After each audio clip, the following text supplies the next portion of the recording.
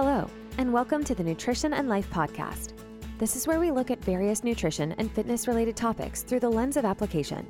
We want to give you practical takeaways so that you can create your healthiest, best self backed by knowledge. Now, on to the episode with your host, Coach Lisa. Hello and welcome back to the Nutrition and Life Podcast. My name is Lisa, I'm your host, and today I have the pleasure of speaking with Rebecca Whitman. She is the best-selling author of 3 books, award-winning host of the Balanced, Beautiful, and Abundant podcast, and she helps overworked and overwhelmed women transform from burnt out to beautiful, balanced, and abundant. I can't wait for this conversation. I'm so excited to have you on, Rebecca. Welcome. Thank you. I'm so excited to be here. I would love to simply start with a little bit of an intro of yourself, who you are, how you got into what it is that you do, and a little bit about your actual work as well. Sure. Well, it blows my mind that I've been doing this work now for about 5 years. And last year I was rated #1 life coach because I never wanted to be a life coach. I moved to Los Angeles 20 years ago to pursue my childhood dream of being an actress. And I had small parts on big shows like Friends, CSI, and 24, but I wasn't able to quite make a living with the acting. So I had a lot of free time to study with great spiritual teachers, people like Michael Beckwith, Abraham Hicks, Marianne Williamson, Wayne Dyer. And I learned a lot about spirituality and how to manifest money. And I was, making 6 figures working part-time for quite a few years. And I couldn't figure out my love life. So I found myself in bad relationship after bad relationship where I was just not able to ever get my needs met. I really wanted to have kids. So I remember I was dating this guy. I was 39 years old. I'm like, I've got to make this work with him or I'll never have kids. So I convinced him to marry me. We got married. And after 3 years, it was just really painful. And what happened was I filed for divorce as my dad was dying. So my dad was in a nursing home. I was going through a bitter divorce. And one of my last conversations with my dad, he's like, Rebecca, I want you to write something. I don't care what you write, just write something. And I said goodbye to my dad. His funeral was on a Wednesday. My divorce was finalized on a Friday. A few months later, I was sitting in my financial planner's office and he was reviewing my finances. And he said, Rebecca, you're having your best fiscal year ever, even though you had a lot of loss. And I think you should write a book and teach other women what you're doing. So I was like, that's exactly what I'm going to write about. So I wrote a book called How to Make a 6-Figure Income Working Part-Time. And in the book, I divide life into 7 key areas: spirituality, fitness, emotions, romance, mental, social, and financial. And when you have all 7 pillars of life in alignment, you are balanced, beautiful, and abundant. So I call them my 7 pillars of abundance. I love it. Absolutely. And what a journey it must have been for you, especially with those teachers. Not all of them, but a lot of them have rang a bell for me when you mentioned them, especially Abraham Hicks. And so I can imagine it's been somewhat of a journey for you. I'm really, really curious to dive a little bit deeper into those pillars. But first and foremost, I would love to hear how you even start with someone. Let's say you would work with someone one-on-one, or if women approach you and say, hey, I'd feel like I can't get out of this cycle. I'm in this work position. I have 3 kids to look after. All I do is basically look after other people, do my job, etc. How do I get out of it? I need to pay my mortgage. I feel like it's just all too insecure. What would be a first step? Yeah, I would tell them, do not quit your job. A lot of business coaches say to quit your job, max out your credit cards. You got to burn the boats to take the island. And I feel that is very stressful. It's putting women in male energy of hustle and grind, which leads to burnout. So I would tell them to find a side hustle, a passion project, something that they can get excited about, something that energizes them. Start that on the side while they're taking care of the kids and working their job. And when they have a side hustle, they are going to start to make money with that. And they can either enjoy multiple income streams Or when the side hustle makes as much money as the job and they feel comfortable quitting the job, then they can do that full time. That's beautiful. That's great advice. I actually really like that, especially that you mentioned that if being in a state which is too stressed, you go too much into masculine energy overall. That is something that I have personally been working on a lot as well, just balancing out that feminine, masculine, beautiful, those two beautiful energies that we all have within ourselves. But I think society nowadays tends to reward thinking more in the masculine energy a little bit too much. And so a lot of women feel disaligned, I guess, for lack of better word, just from my personal observing and experience as well. But yeah, when it comes to all these external drives, and I mean, having financial goals, it often is also associated, or there's a little bit of a negative connotation on it. I feel like, if you say you might be called not greedy, but yeah, like you're always striving for too much, or having money is actually a bad thing. Rich people, they're bad people, etc. That's something I feel like is still a little bit within our society. And how do we overcome those money mindset obstacles and learn that abundance is for everybody? Abundance, financial abundance, where we're all deserving, and I think that should often be the first step, that we learn we too are deserving of whatever it is that we want to have.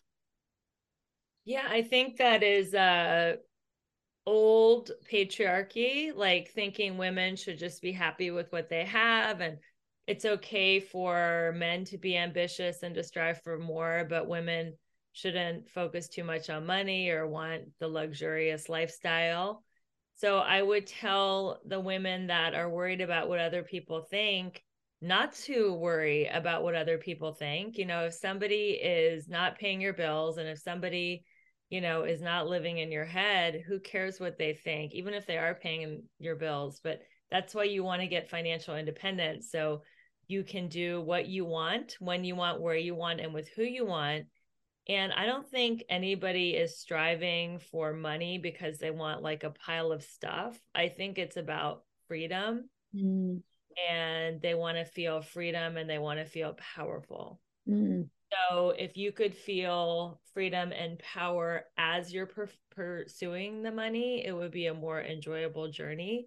So what can you do in your life to create that feeling of freedom and power?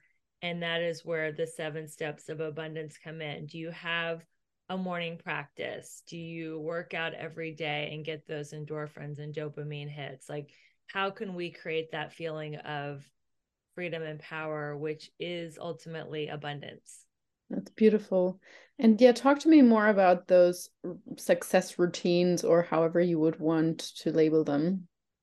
Sure. I really believe in having a morning practice and an evening practice. So I feel like bookending your day with positivity and spirituality is really important. So I found this journal format by accident. I was 19 years old, and I was sitting in a 12-step meeting, and I was sitting next to a woman named Janet, and she's like, "This is how you write like a daily God journal." And she showed me this format, and I have been writing in that format now for 30 years. I've never seen Janet again, but her God journal has absolutely sculpted my life, where I learned how to turn negative into positive, to admire people's success, to learn from them. It's incredible. So I'm going to give that link to you to share with your listeners as my gift. But I write in a journal every morning. I have my coffee or tea, hot beverage. I will read from a couple spiritual books. I also am a big believer in affirmations, writing down what I want to manifest as if it's already manifested. And I do that in the morning. And then at night, I write down what I'm grateful for. And I read for a few minutes something self-help. And then I go to bed. And those are ways that I bookend my day. I also am I love that this podcast is about nutrition and health. I'm a big believer in taking my supplements and drinking tons of water and just, being very mindful about what I'm putting in and on my body. Very, very, very much like this, especially the book ending the day. And I think so much happens in sleep, which we don't even realize at first. And it's so easy to just grab your phone as the last and first thing in the day, or to watch something which primes your mind in a negative way, or to get up in the morning first thing checking those emails, and might be something that disturbs your whole entire day. So I love that you mentioned those journaling practices and affirmations, and especially nutrition. It plays a huge role as well when it comes to actually learning, that you can do something hard, that you can choose the healthy food, that you can change your habits. So it can be such a great tool for that as well, for sure. And health, I mean, comes from the inside out, I believe. So any kind of aspect, whether that's physiological or from the mind, certainly plays in concordance, I guess, here. So those are some great tips. So aside from I guess supplements, what other nutritional recommendations or steps do you have within this 7-step program? Yeah, I like to sum up my philosophy of health as H&M, not the discount store, but hydration, nutrition, and movement. And I believe you should drink at least half your weight in ounces of water every single day. I wake up, I love having lemon water first thing in the morning when I wake up, just to detox. And then I'll take my supplements and I'll have tea. Right now I'm, quitting coffee and I'm just having tea. And then I have supplements that I take at lunch. I have supplements that I take before bed. I've been taking supplements all my life, and they make a huge difference. Movement is so important. I used to do movement like to the point where I was just like barely able to walk to the car. I've changed my philosophy in that.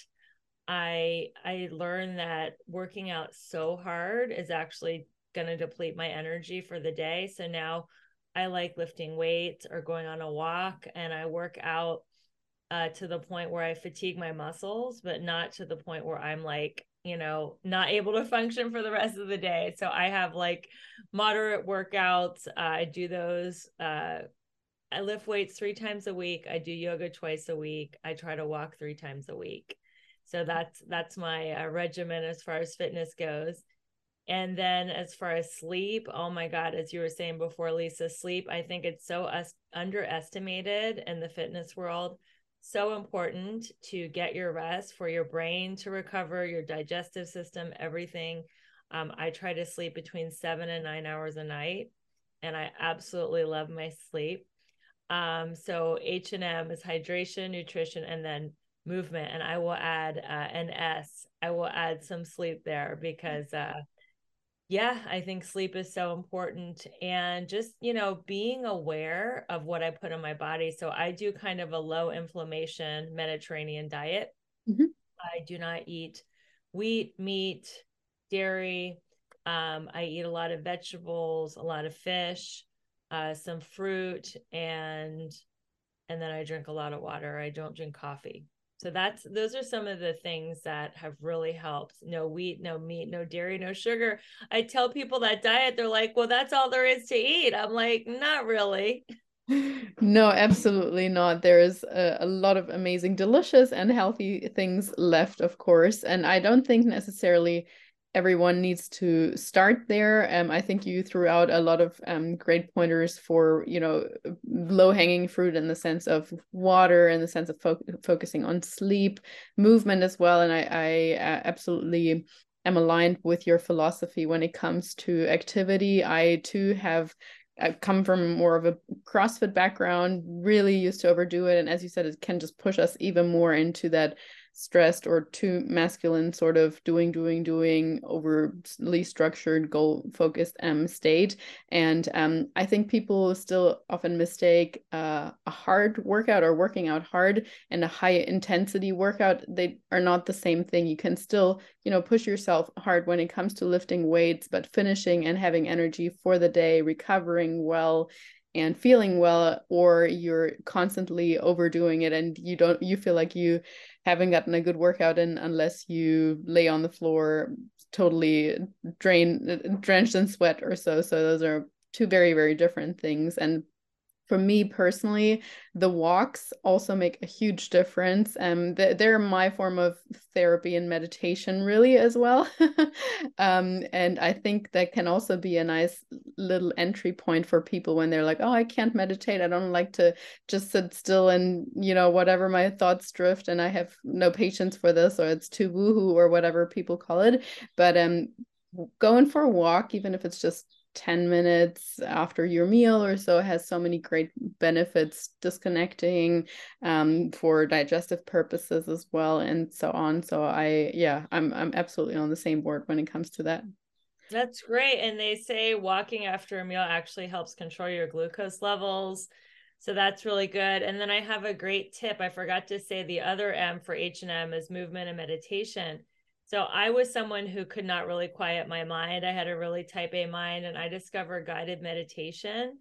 And I don't have to quiet my mind. I can just listen to someone else talk. So Beautiful. I like Insight Timer app, but there's lots of different apps like the Calm app. Mm-hmm. And there's many videos on YouTube where you can listen to guided meditation. And just depending on how much time you have, maybe you have only 4 minutes or 3 minutes or 10 minutes, you can set a timer for how much guided meditation you want to listen to. And that has been a huge game changer for me. And even if I like wake up in the middle of the night and I can't fall back asleep on my own, I'll listen to a guided meditation that will help put me back to sleep. So that has been an amazing game changer. Really great tool. Thank you for sharing that also.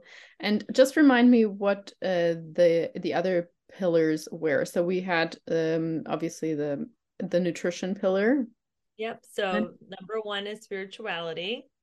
Number 2 is fitness. Number 3 is emotion. Number 4 is romance. Number 5 is mental. Number 6 is social. And 7 is financial. Okay, cool. And I would like to hear more about the social one, because of course, as you know, with nutrition, also the environment and the people around us are such a big contributing factor to whether someone is able to adhere or how successful a diet is. And I'm sure it applies to, financial goals or whatever just as well. So tell me more about the social aspect. Yeah, well, community creates immunity. So it helps you with your literally immune system. When you hug people, your immune system gets higher. It also helps with the immunity toward life, because life gets lifey. There are going to be ups and downs and, loss and triumph and all the highs and lows and beauty of being a human. And you don't have to go through that alone. So I encourage my clients to find a community, whether it's a fitness group, a yoga class, a temple, a church, an online group like a Facebook group. I call my community Elegant Warriors, because we are warriors going after our goals, but in an elegant way where we don't burn out.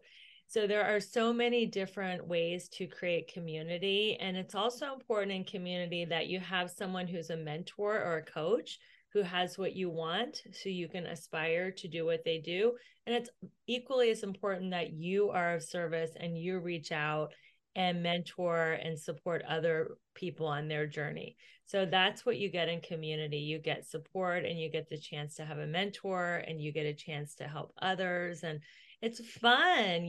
When we are alone, we are just at home, usually hiding behind our computer or our cell phone, and you don't have to be alone. They say that loneliness and suicide is at an all-time high, which is kind of crazy, because the internet was supposed to connect everybody, not isolate people. So you can use the internet, even if you don't have a class or a group that meets live in person, you can use the internet to create a community. That's so great. And I think the internet really can be used to our advantage if we know how to, because back in the day or before the internet, I'm sure it was a lot harder to find someone who exactly vibes with you if you're in a smaller town. Or even nowadays, often I hear people say, oh, my family doesn't get me, or this and that, my partner doesn't understand my journey, my desires, etc. And that's okay. Try your best with just living in your truth anyway, but reach out to like-minded people, like you're saying, through the internet or however. And of course, the importance of a coach or a mentor really can't be understated. I totally agree with that. I'm still curious too, because oftentimes we hear I have a hard time enforcing my boundaries or sticking with my boundaries of due to social pressure, or again, just, your partner might come home. I always refer with examples back to nutrition, but your partner might come home with pizza because he loves pizza, and it's pizza night, or whatever used to be pizza night, and he probably just means it as a nice gesture, but you're like, oh, but I started wanting to pay more attention to my nutrition on Monday, and I've really actually just been looking forward to this chicken and salad. And like, how do you say no in a polite way? You don't want to hurt people's feelings, or if they offer you seconds. And I really get that it's difficult to learn to say no more often, but maybe you have a good tip for us. Yes, I love this question. So I know it's so hard for women to say no because it's in our genes and DNA to be pleasers. And yes, people pleasing is not a winning sport. You can tweet that. People pleasing is not a winning sport. So how do you say no in a kind way? You compliment the person. Thank you so much for bringing me the pizza. Oh my God, that is such a nice surprise. So you start with a compliment, then you say no. Honey, I don't know if I told you this. I am starting a new diet where I do not eat carbs, or where I do not eat flour or gluten or meat or whatever's on the pizza. So I don't know if I told you this, but I started a new diet where I am being very deliberate about what I put into my mouth. And then you end with a compliment. But I really know how much you love the pizza, and just go ahead and enjoy it. You deserve it, honey. I'll be over here eating my chicken and vegetables, and we can still eat together and then watch TV afterwards. So it's called the sandwich method. I didn't invent it, but it's a great way to say no. Compliment, get to the meat of the matter, say no, and then you end with a compliment. Yes, and this skill is so relevant and important for all Everything. kinds of situations, whether it's overloading yourself with work or in bigger Yes. group situations. And I think it's like a muscle. It gets easier from time to time. Once you have used it once, you're also reinforcing your own belief in yourself, because you're like, oh, I can do this. And probably 5 minutes later, you'll notice at first he might have reacted a little bit like, oh, we used to do pizza nights on Friday, whatever. But people move on with their lives. They probably forget about it a couple of seconds later. Like, the very few people are going to actually be mad about you refusing something, and if they are, it's probably something that is bothering them about themselves rather than about you. So that's just an opportunity for them to grow also, really, and not your responsibility to take on how they feel about your response.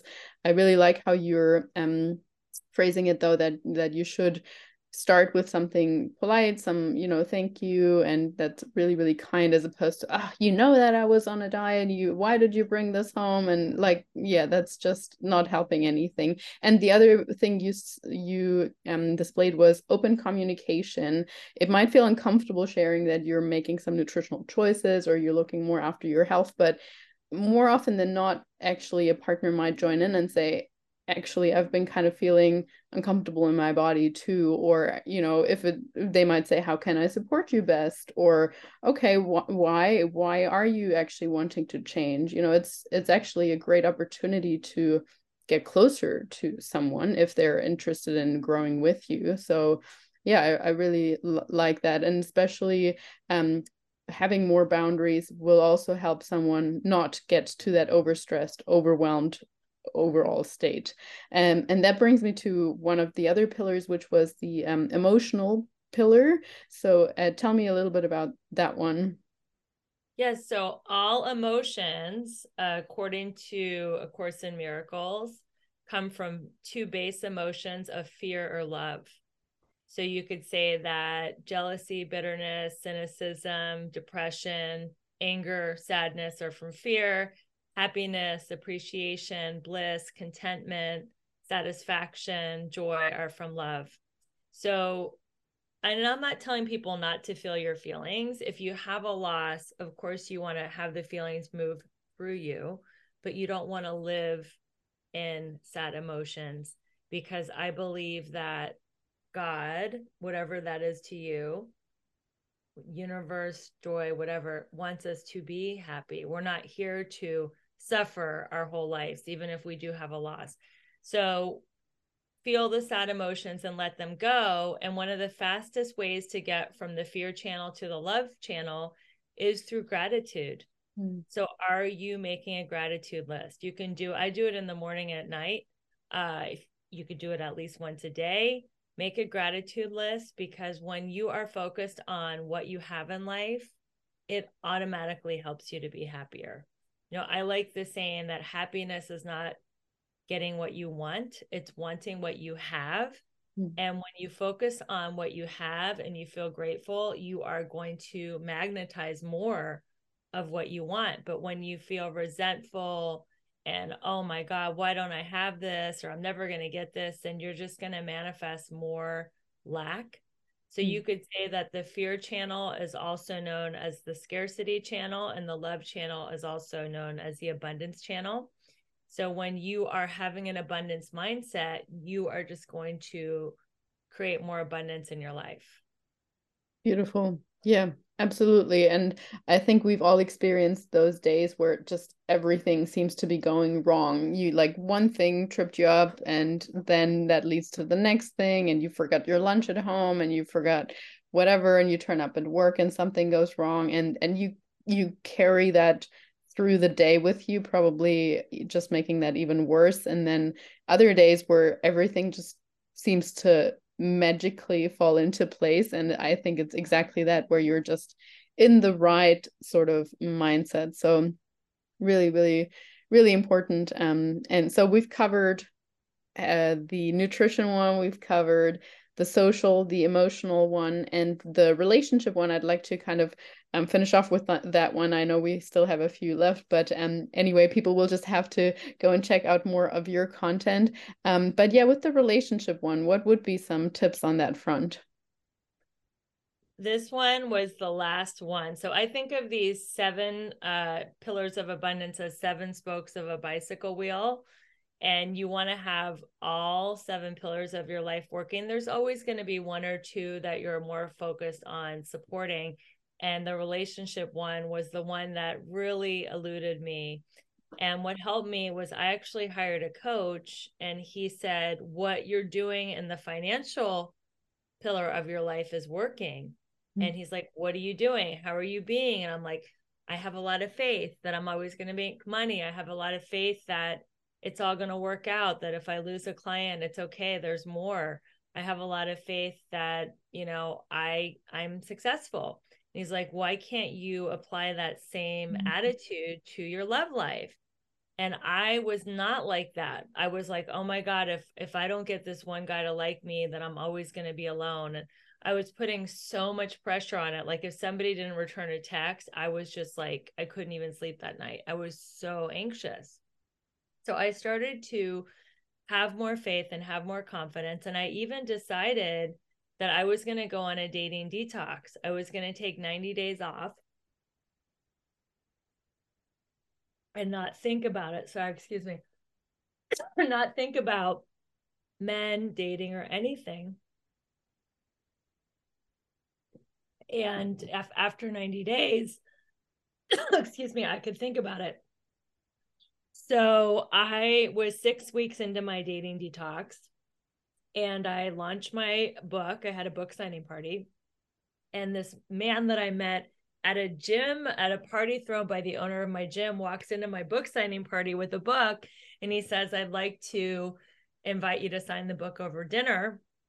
And I ended up marrying that guy. And we've been together ever since. We are in such a beautiful, harmonious relationship. So I would tell your clients that if you're feeling frustrated and stuck, do a 90-day dating detox and give your mind a rest. Because you're just resetting and recalibrating. Another thing that I believe is do not, and this is controversial in this modern era, do not have sex until you are in an exclusive relationship. Because women, we bond. There's a hormone called oxytocin, which is the bonding hormone. It makes women bond with their babies, and we get really bonded when we're intimate with people. So not to have sex. It doesn't matter if you're gay, straight, or lesbian, but do not have sex unless you're in a commitment. So those are some of my tips. I really like it. I actually really like the 90-day dating detox also, because it's a possibility to reset, to find back to yourself, and to recognize what's really important to you, or how much that potentially has been triggering you as well, and keeping you from focusing on other areas in your life. So yeah, thank you so much for that beautiful insight into your 7 pillars. And I can see why they are so incredibly effective as well. And super, super interesting. So I will be sharing all of your details in the show notes for sure, so people can go and check out more of your content. Of course, also heading over to your beautiful podcast as well. And I just want to thank you for your time, and appreciate you coming on. Lisa, thank you so much for having me on your show. And, you know, your show is helping a lot of people, and it's my honor, my privilege to be on it. And I look forward to staying in touch with you and collaborating further. It's been a real honor to get to know you, and I love what you're about. Thank you. Thank you for tuning in. If you enjoyed today's episode, don't forget to subscribe, leave a review, or share the episode on social. Very much appreciated. You can also follow us on Instagram at Nutrition Coaching and Life, or head to our website, www.nutritioncoachingandlife.com, where we provide more valuable content.